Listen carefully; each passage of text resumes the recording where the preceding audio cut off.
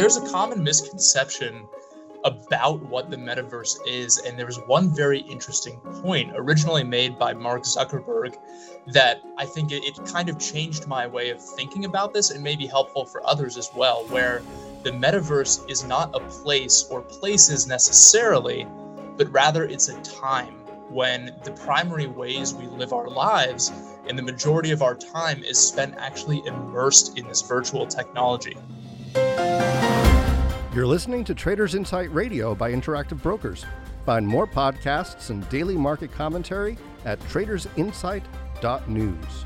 Please remember, any trading discussions are for information purposes only and are not intended to portray recommendations. Please listen to further disclosures at the end of today's episode. Now, welcome to our show. Let's get started. Hello, and welcome to IBKR Traders Insight Radio podcast.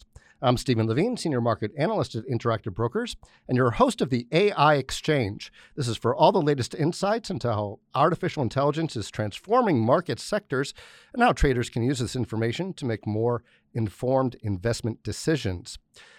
One area that seems to be grabbing the attention of the markets, as well as the public imagination, is the much-anticipated development of the Metaverse. This seems to be making some significant strides in the technology space by potentially opening up a rabbit hole of opportunities, not only for AI-driven applications, but also for those in just about every aspect of digital creation, from digital real estate, art, cryptocurrency, smart contracts, gaming, social events like concerts.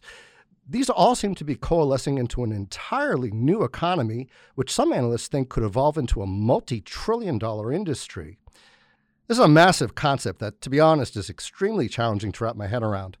That's why we're lucky to have Sagar, Joshi, and Sean Vanderwall, both managing partners at Drawing Capital, here with us today to help draw a clearer picture of what this all means. Drawing Capital is an investment management firm headquartered in Silicon Valley, uses its expertise in finance and data science to seek compelling investment opportunities in the innovation economy, with an approach akin to a venture capital fund in the public markets.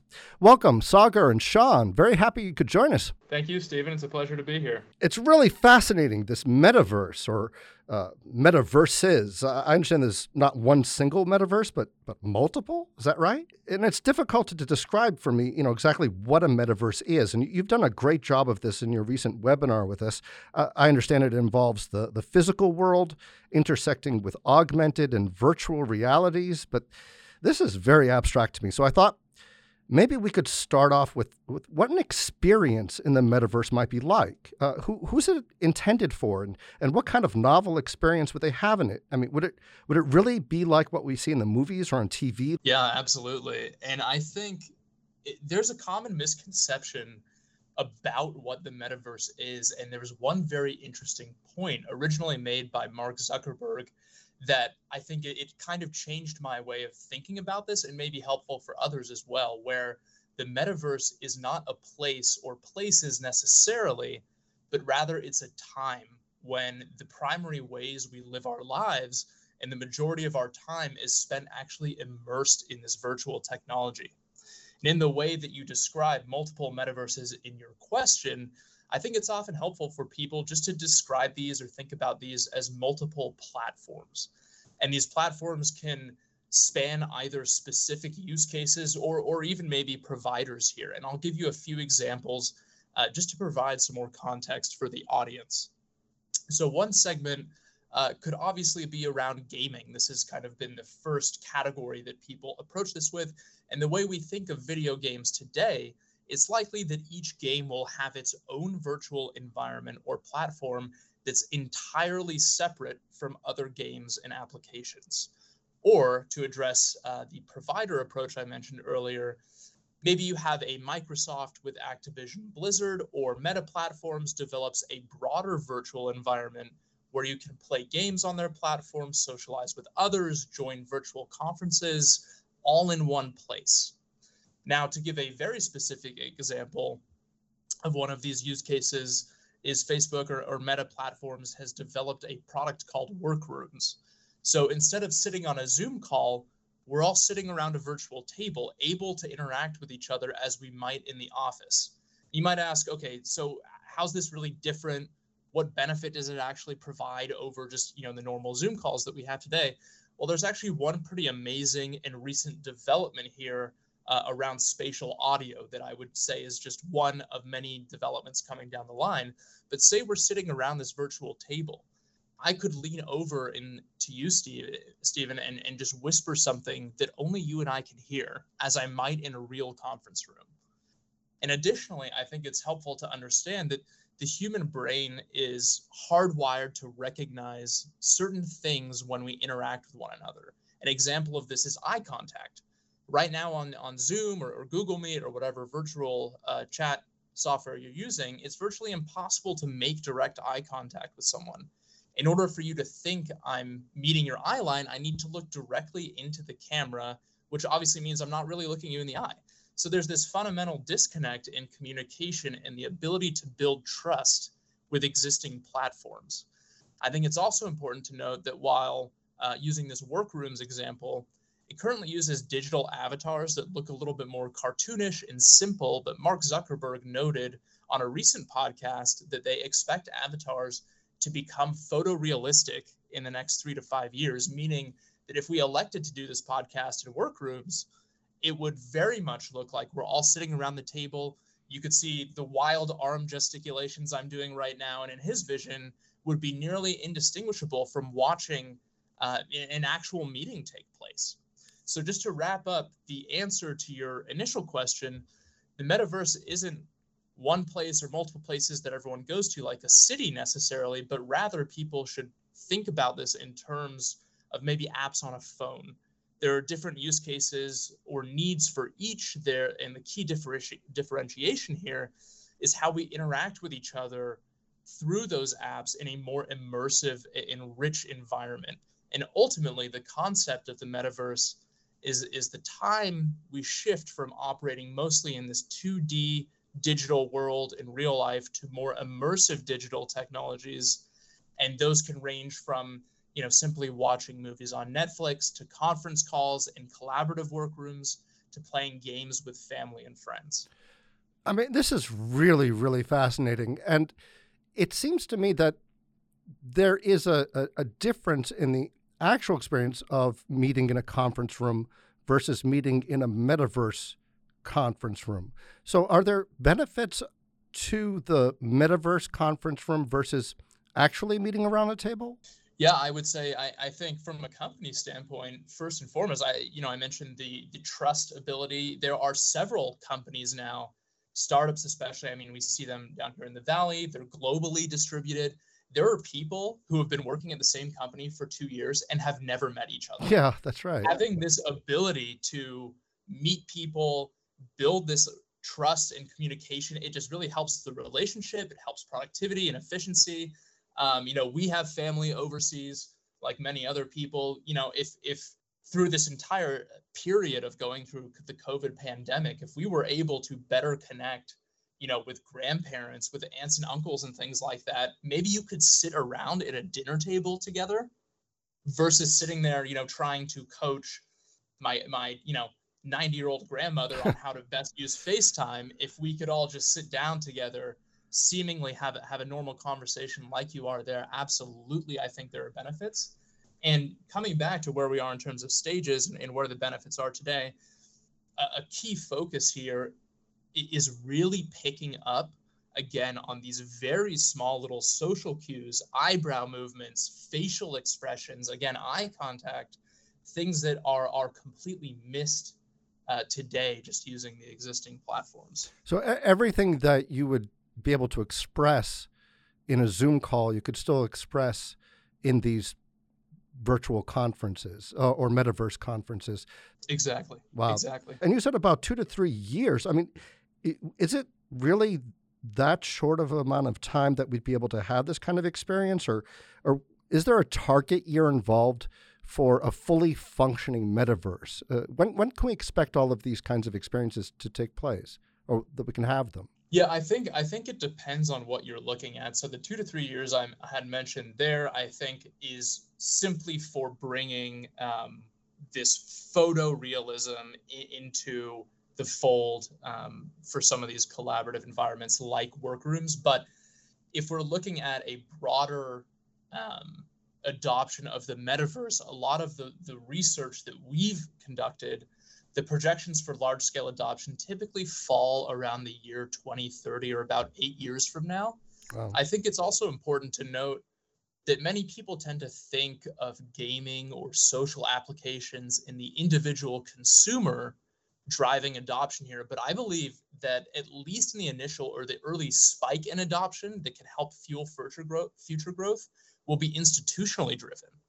So for productivity and work-related apps, if there's a way to increase the productivity of a workforce by 5 or 10% consistently through some collaborative experience, many large companies with a deep bench of resources would opt into to buy these devices for employees to drive output, efficiency, and general enjoyment of, again, this remote work environment. And that competitive advantage for remote workforces could translate to several $1 billion of market cap over the next few years, given such a performance improvement using that technology. Yeah, it's an amazing potential for growth. I can just see how many different companies can be involved in this, and you presented those in your webinar as well. That there are many different layers to the metaverse, and that each layer has opportunities for companies and opportunities for growth within it. I think I recall a Goldman Sachs analyst saying it could be an $8 trillion industry, or at least a multi-trillion-dollar industry over time. Do you have any projections? Is it 2030 that we see a complete economy for the metaverse that is a multi-trillion-dollar industry? Yeah, 2030, based on the Goldman Sachs research that you had stated. Another one is Roundhill Ball. Several companies have obviously given projections here. Those largely fall near or around the year 2030. And I think in terms of phasing these things in, I don't think it's going to be an all at once, hey, here's everything's ready to go right now. These are kind of the phases. A big area of this now is gaming and, again, productivity from a social aspect. So you'll see kind of these use cases in different phases start to happen. And again, I mean, it's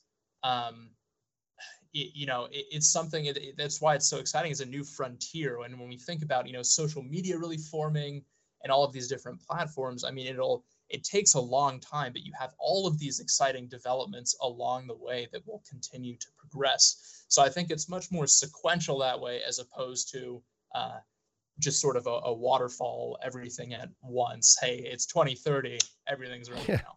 Yeah, no, I can completely understand that. And when you mention gaming, it's kind of funny because all of the references that I mentioned earlier about the different movies and TV shows, Ready Player One, Free Guy, Black Mirror, they all centered around gaming, which I thought was very, very interesting. And that seems to be, I don't know if games can really be like what they're presenting in those shows. I don't know if you've seen any of them, but it's very, very interesting how the avatars can really be in a complete world of their own with its own rules and everything else. But it seems so lifelike. Yeah, I think so. I've seen a couple of those movies. I have not seen all of them, but I absolutely think it will approach that realism. Again, won't happen overnight, but just to give an immediate example here of something like just how quickly this happens too is incredible to me. But a company called Didimo, I think they're actually based out of Portugal, but they create human-like avatars that resemble the user in under 90 seconds. Wow. Which is absolutely shocking. So that's where we are today. Again, we're talking about something here that will be, a decade out almost, in the speed at which these things develop, the amount of resources that are going into the theme and category now, with all of these very, very big companies, NVIDIA, Facebook, Meta platforms, everyone really across the gamut looking at this area and starting to allocate more human capital and financial capital behind it. I think that will just accelerate even more quickly. Yeah, I've noticed a ton of ETFs very recently being introduced to the market. These are all metaverse themed exchange traded funds, and some of them launched really recently. The ProShares Metaverse ETF just launched March 15th of this year. You mentioned Roundhill Ball. Roundhill Ball's got a Metaverse ETF, Fount Metaverse ETF, Subversive Metaverse ETF, and some of them seem to have overlapping holdings. But as you mentioned, NVIDIA, Microsoft, Apple, yeah, not surprisingly, Meta Platforms is in there, Amazon. There are a ton of others. What can you tell us about some of these companies in terms of their involvement in the creation of the metaverse? Where do they stand in the creation process? Yeah, so I think a helpful way for listeners to kind of think about this is it's very similar to other technologies where you have this sort of hierarchy or layers of enablement. You mentioned that as well from the webinar, but these layers consist of things like hardware, of course, where companies like NVIDIA or AMD would play a part in manufacturing the chips that are needed for the software to actually run smoothly on the headset. Yep. The human interface layer, where companies can create value by providing specialized inputs into the wearable technology that end users receive. Display companies like Vivida or RealView, for example. Asset creation and asset marketplaces that establish a transaction layer between users and the ecosystem. Examples of that are OpenSea or CG Trader, for example, which are in the asset marketplace space. And then finally, I mentioned that company Dynamo that creates avatars. So the reason I think also this is so exciting from an investor and also a creator standpoint is that there are so many opportunities across the technology stack for the metaverse: hardware, software, infrastructure, and developer tools. Think about how many developer productivity tools are out there now. Monday, Asana, Atlassian's products. I mean, there's a huge stack. And for all the verticals that exist for real world use cases today, there will likely be a counterpart in the metaverse. So as you mentioned, Stephen, there will certainly be overlap from existing large cap tech companies, for example, Microsoft, again, who made the near $70 billion acquisition for Activision Blizzard, and Facebook or Meta Platforms, who's obviously completely rebranded around the opportunity. These companies will, of course, have existing products and services from which they derive their revenue, but are investing more resources into this exciting theme. And I think that's good for investors who like a diversified approach or might want to ease their way into the metaverse exposure while they see some of these developments play out. These are really publicly traded companies you're going to get access to in some of the products and ETFs, as you mentioned, in addition to companies like Roblox, is a gaming company, social media companies like Snap, which already have some very advanced software for things like facial recognition and augmented reality capabilities, where you can put all these different filters over your face. And for those that are looking for more pure play metaverse companies, that may be more difficult in an ETF format today, just given where we are at in terms of progression with different companies, new technologies coming to market. Since again, we're in the very early stages, those can really only be invested via private markets or venture capital, for example. So as a result, in these ETFs, you will probably have, for now, these much larger, multifaceted, large cap tech companies that are participating in different segments. Well, it's really, really incredible how the world is changing so quickly. It's amazing. I did see Apple developing, or perhaps they've already developed, AR glasses or augmented reality glasses. And I'm not sure exactly, if you can do anything with them outside of a stationary type of experience on a desktop computer or something. I mean, can you walk around with augmented reality glasses and see a kind of different reality? Is that what they're doing? Yeah, so I mean, a lot of the augmented reality and the glasses are very interesting, but I mean, this is something that gets used by Apple as well, very commonly now too, is you just go to their website, right? And you can see an augmented reality of their different products. You can do the 360-degree view. I mean, there are different ways for people to, see what different, this isn't Apple necessarily, but see how different furniture looks in their house. So yeah, I think that is an early stage. I would also say augmented reality and virtual reality in the context of the metaverse here are likely two very different things. So if you're wearing Apple's glasses and you can see things just layered on top of what the existing world is. I mean, a very, very basic example of that might be heads-up display in a car. But the virtual reality in the metaverse, kind of more in the context of the discussion here today, involves, being fully immersed, not necessarily layering something on top of what you see in front of you. Yeah, and artificial intelligence factors in here as well. I don't know exactly how to parse that out or whether that's a separate kind of component, but maybe Sagar can clear that up for me. It's a great question, and there certainly is an intersection point between AI and the metaverse. And so double-clicking further on a couple of points, there exists a strong relationship between data quantity and quality of data science models for applications in artificial intelligence and machine learning. And so how that really reinforces itself is that high-quality proprietary data that is merged with a technology platform can generate positive network effects and then possible exponential growth opportunities. And so by definition, positive network effects imply that as a company gains more customers or more data, then all of the existing customers may also benefit via a better product or service, which creates an accumulating competitive advantage with increasing marginal utility, with greater size, scope, and scale. And so as a result, and with the benefits of software, internet scale businesses can continue to grow at scale and potentially, in the investor perspective, potentially command significant company valuations. And so coming back to your reference of AI, in computer science, of course, AI stands for artificial intelligence. Although I'd also like to juxtapose this a little bit and add a new variant, so to speak, there, in that for everyday people, many people may not necessarily actually see artificial intelligence, and I put "see" in air quotes, but they definitely do see augmented intelligence.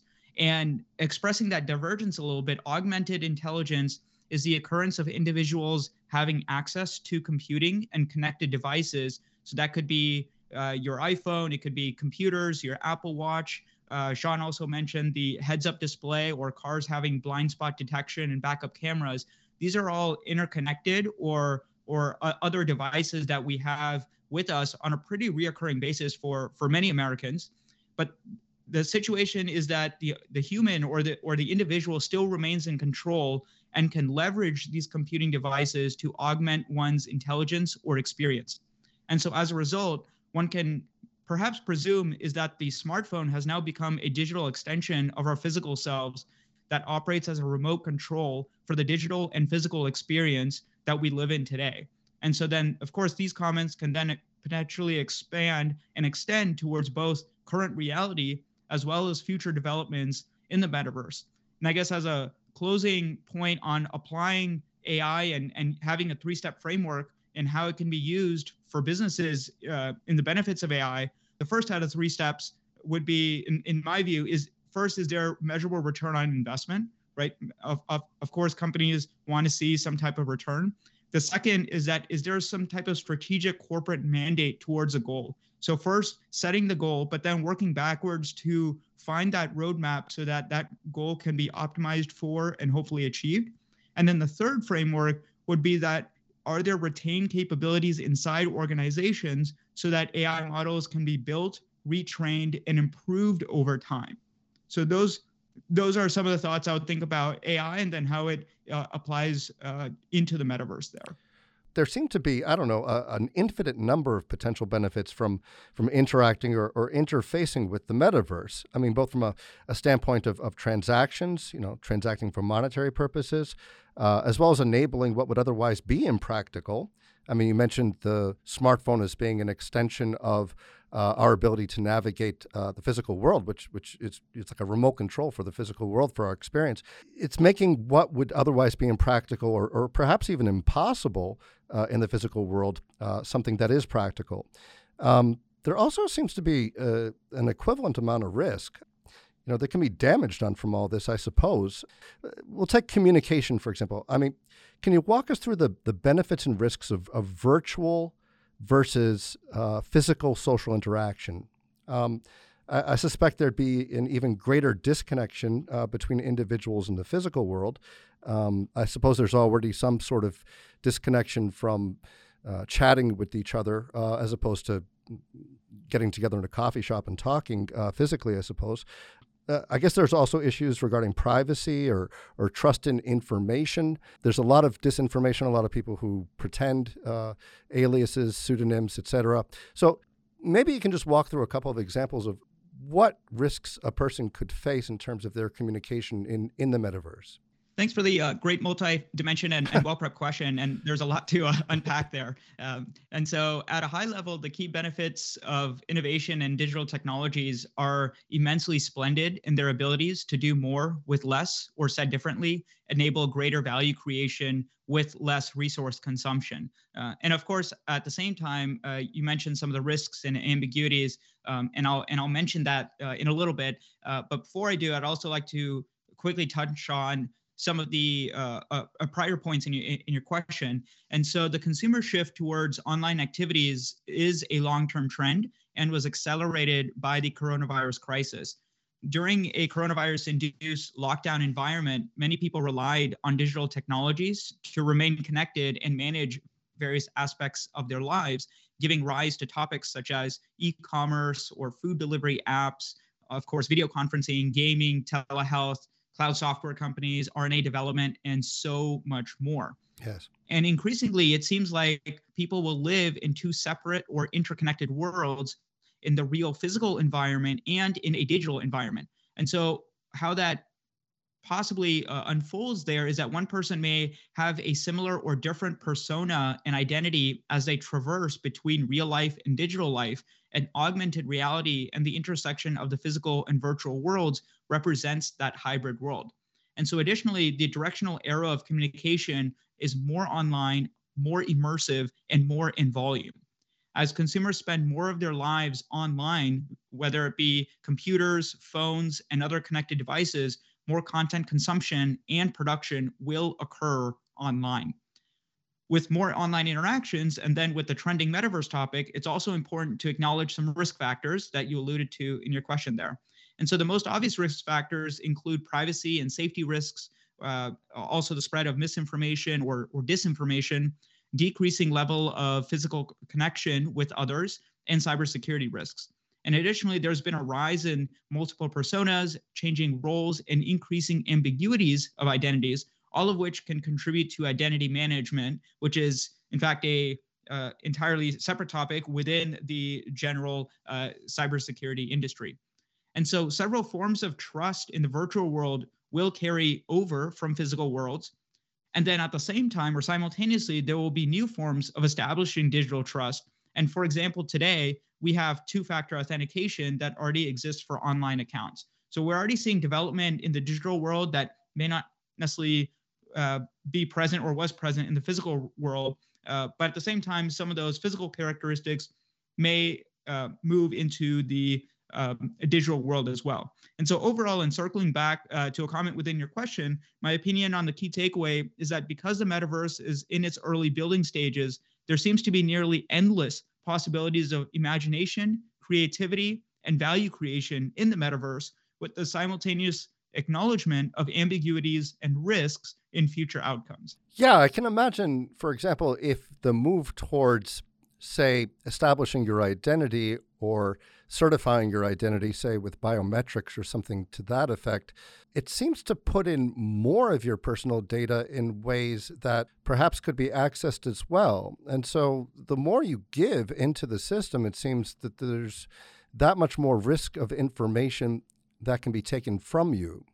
And I don't know if you know, those kinds of concerns end up being something that gets factored into the metaverse as a place where perhaps a great lot of information can be stored and harnessed and stolen, I suppose. Yeah, I think it's a good comment there, and certainly is a risk factor, and especially with the prevalence, as I mentioned earlier, with a lot of these data science models training and effectively ingesting more and more data in order to better train their models. Yes. But also equivalently is, like you mentioned, is the rising amount of input that is being given from the consumer. We already see this with unlocking the iPhone here is with Face ID. You're effectively giving that facial recognition directly to Apple and their security team. Now, I would say overwhelmingly, most people have immense trust for Apple and the privacy stances that they've taken.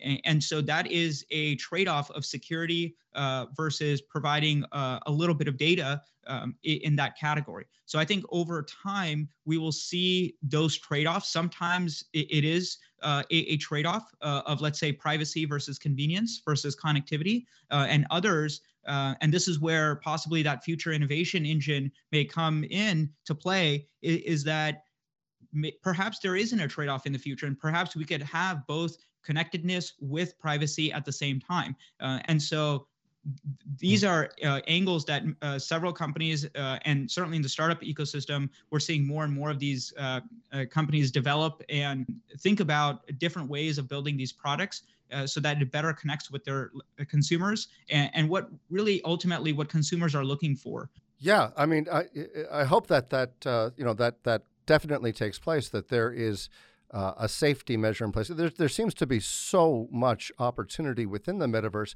And as you're mentioning with these companies, I think it's a great segue to this last question. What companies are you looking at as being really most interesting to you in terms of developments towards the metaverse? Are there certain ones where you have your eye on that really intrigue you the most? And what would that be? I'll mention a few company examples here in a moment. And as a setup to this, though, connecting and intersecting the developer ecosystem, creator economy, and consumers, I believe will be an essential component for the overall success of the metaverse. And so the key components of building more immersive experiences are multisensory interactions and embodied experiences with deeper feelings of real-time presence. And to help visualize and conceptualize metaverse applications for the audience, I'll share a few consumer and enterprise examples so we can see this both from a consumer consumption perspective, as well as an institutional or corporate enterprise example as well. And so for those of you that are crypto economy enthusiasts, digital property rights and several NFTs have real utility and value. And additionally, the intersection of DeFi or decentralized finance and the metaverse is already creating value with more to come. In consumer gaming, as Sean mentioned earlier, Roblox and the Microsoft's proposed acquisition of Activision Blizzard, among other companies in gaming, really represents the rise of social gaming, the virtual consumer goods economy, as well as a robust ecosystem of content, commerce, and communities.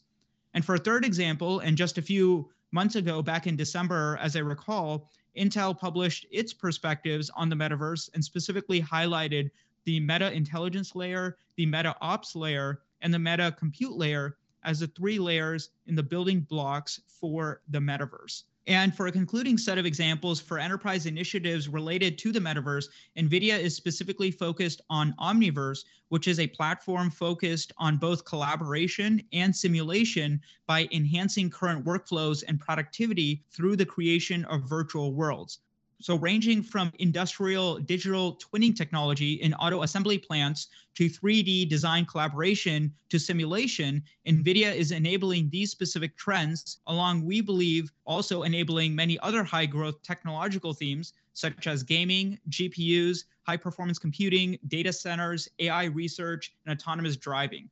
So all in all, and as a concluding thought, while some public commentators express these views or the metaverse as a far-off destination for our population, many of these experiences are translating into tangible value today. So what kind of audience is the metaverse really intended for? I mean, you mentioned gaming, so I'm thinking it's younger generations, new generations. Yeah, I think in this case, it can be applicable to a wide range. I don't think it is just exclusive for younger audiences. I think different applications will be used differently amongst the multiple metaverses that may be there. So, for example, in the enterprise space there, with obviously there's a wide range, age range there, there'll be as an intended audience, there'll be corporate retrainings and effectively how to use technology to either improve efficiency or raise productivity. Those are typically the two methods of leveraging technology in the workplace. I understand that. That makes a lot of sense. So it really has applications for anyone, depending on what it's being used for. So that makes a lot of sense to me. Sure. At any rate, Sagar, Sean, I just want to thank you both very, very much for doing this and for clarifying a lot of the question marks that are out there. There's still so many questions on this topic. I hope you'll be back with us again. That'd be fantastic, Stephen. Yeah, thanks. I think that would be really terrific. And listeners can learn more about this topic in Drawing Capital's webinar presentation, aptly titled Metaverse, at ibkrwebinars.com. Can also keep abreast of their commentary at ibkrquant. Again, I appreciate your time very, very much. Sagar, Sean, thanks very much for joining us. Thanks, Stephen. Hope you have a great rest of your afternoon. Thank you very much. It was a pleasure. Thank you. And until next time, I'm Stephen Levine for Interactive Brokers. Thanks for listening to Traders Insight Radio. As always, there's more content at tradersinsight.news. And if you're interested in learning more about Interactive Brokers, visit ibkr.com. We offer more trading education material such as webinars at ibkrwebinars.com, market-related courses at tradersacademy.online, and quant-related articles at ibkrquant.com. Trading in digital assets, including cryptocurrencies, is especially risky and is only for individuals with a high risk tolerance and the financial ability to sustain losses. Eligibility to trade in digital asset products may vary based on jurisdiction. Interactive Brokers is not affiliated with and does not endorse or recommend any third-party investment information, advice, services, or products discussed in this episode. The analysis in this material is provided for information only and is not and should not be construed as an offer to sell or the solicitation of an offer to buy any security. To the extent that this material discusses general market activity, industry or sector trends, or other broad-based economic or political conditions, it should not be construed as research or investment advice. To the extent that it includes references to specific securities, commodities, currencies, or other instruments, those references do not constitute a recommendation by IBKR to buy, sell, or hold such investments. The material does not and is not intended to take into account the particular financial conditions, investment objectives, or requirements of individual customers. Before acting on this material, you should consider whether it is suitable for your particular circumstances and, as necessary, seek professional advice.